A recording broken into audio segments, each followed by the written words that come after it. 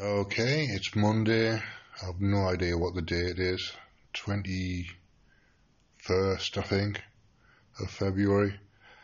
It's 2 o'clock in the morning, 2:15 a.m. I'm still awake because I've been listening to Joe Rogan's conversation with Maajid Nawaz, which I think has been either delayed or I've missed it for a couple of weeks because it seems like it was recorded in January and we're now in the end of February. So they must have put it through some legal process or something because it's a wild ride. It's a roller coaster ride of evidence for things that I've been posting podcasts about and I've been posting evidence about for ages. But Maajid Nawaz is, by virtue of the fact that he's a guy who spent time in an Egyptian prison for recruiting people to radical Islam, and subsequent history is setting up a group in London, in Britain, and for the world really to explain Islam to the West and to reform or de-radicalize or rehabilitate radical Islamic prisoners. So he's got a long history of doing stuff. He's got a long history that means he's capable of seeing authoritarianism and totalitarianism in places where other people may not quite see it. It's an early pattern recognition thing,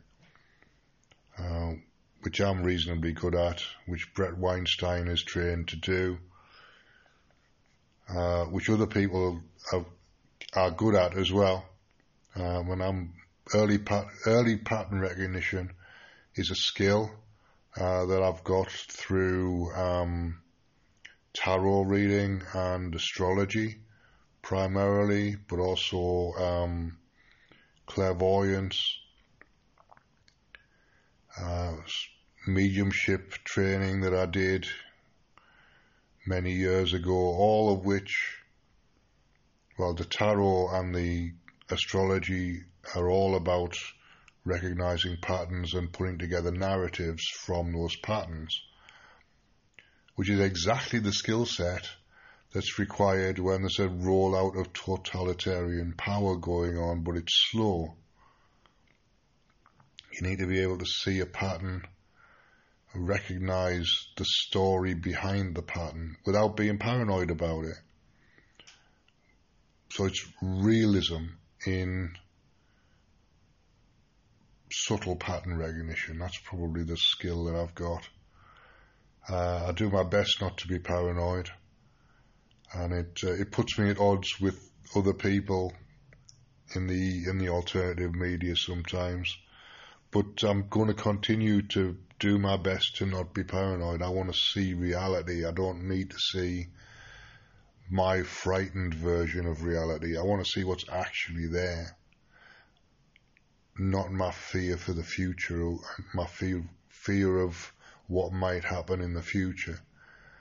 If I can put a narrative to something that's happening now and it projects into the future in a way that justifies fear, then I'll say that. But if it doesn't justify fear, then I'm not going to be frightened of it. I want to see what's actually there. That's my main aim in this kind of podcast world and radio world that I'm in now. So it's taking the skills that I've had for years and applying them to political manoeuvring and economic manoeuvring and health manoeuvring at the moment. But that's basically what I'm doing, is reading patterns in a similar way to the way I would read an astrology chart. Anyway, back to Joe Rogan and Maajid Nawaz. It was a 3-hour conversation, and I should have been asleep at least 2 hours ago, but there's no way I was going to switch it off. So all I'm really going to do is recommend the Spotify conversation, and I'm going to upload this. Suggest everybody listens to that conversation because it covers the Great Reset, it covers the rise of totalitarianism, it covers the agenda for social credit scores, and he uses the phrase checkpoint society or checkpoint Charlie or whatever. So it's limitations on travel, limitations on what you can spend your money on, limitations on what you can say, limitations on who you can speak to, limitations on what you can think. So that it's a compression agenda, really. It's a restrictive agenda that we do need to oppose. And my way of opposing it is not to buy into a war narrative. My way of opposing it is just to stand firm in my own freedom. So whatever happens somewhere else is up to them. But I'm standing firm in my own freedom, and I'm not sure I can explain that properly, but my freedom exists. I already have it. It's not somebody else's to take away from me. It's something that exists by virtue of the fact that I exist. And invasion of that space is not an option as far as I'm concerned. So an agenda to restrict my freedom is not something I'm not gonna actively oppose it, but I'm not allowing it to happen. So I want to see it, I want it to be visible, so that I know how to respond to it, because it's easier to respond if something's visible. So that makes it more dangerous in a sense, but I can respond in advance to some extent if I can see the pattern before the trouble occurs. This is my theory, and this is what I'm sticking to at the moment. So what that means is I don't have to buy into a war agenda. I don't have to buy into the battle of good and evil. I don't have to buy into the dualism. So it's a restrictive force that I can oppose by my own personal growth. So I sidestep the restriction and maintain the freedom in a different way. So the freedom never goes anywhere, it just changes form in my approach to this. So it could be a restriction that becomes a prison, but the freedom never goes away, because it's freedom of thought. It's freedom of assembly might be a bit more difficult in prison, but there's still certain rights you have to see people and have conversations. But it's mainly freedom of thought. It's a freedom process.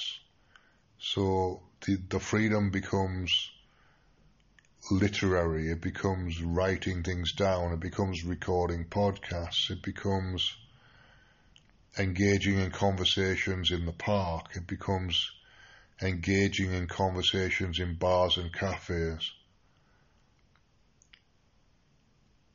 where it's more difficult for the state to intervene. And if it's public space, then it becomes a visible thing if the state intervenes. So it's more difficult for the state to intervene if what you're doing is public. And that's where there's another level of freedom. So the freedom to be visible, the freedom to be public becomes a key factor. It becomes a key factor. Right, I don't know if I can take that any further at 2:50, and it's now 2:30 in the morning, because my brain's not functioning as well as it would do during the day. But I'll return to this tomorrow and discuss it again tomorrow.